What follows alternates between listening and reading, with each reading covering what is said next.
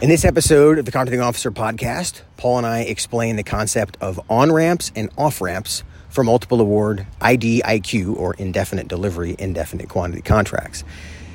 We go through the concept of why you would want to, as a government, move new companies onto a multiple award contract or remove some of the companies that are on a multiple award contract, and why it behooves industry to understand these concepts and how they apply, and particularly why they need to be explained in the original RFP during the acquisition time zones so they can play out properly during the execution time zones.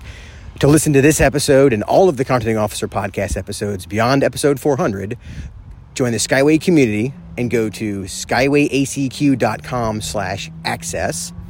I appreciate you being a Contracting Officer Podcast listener, and I look forward to seeing you inside the community. Have a great day.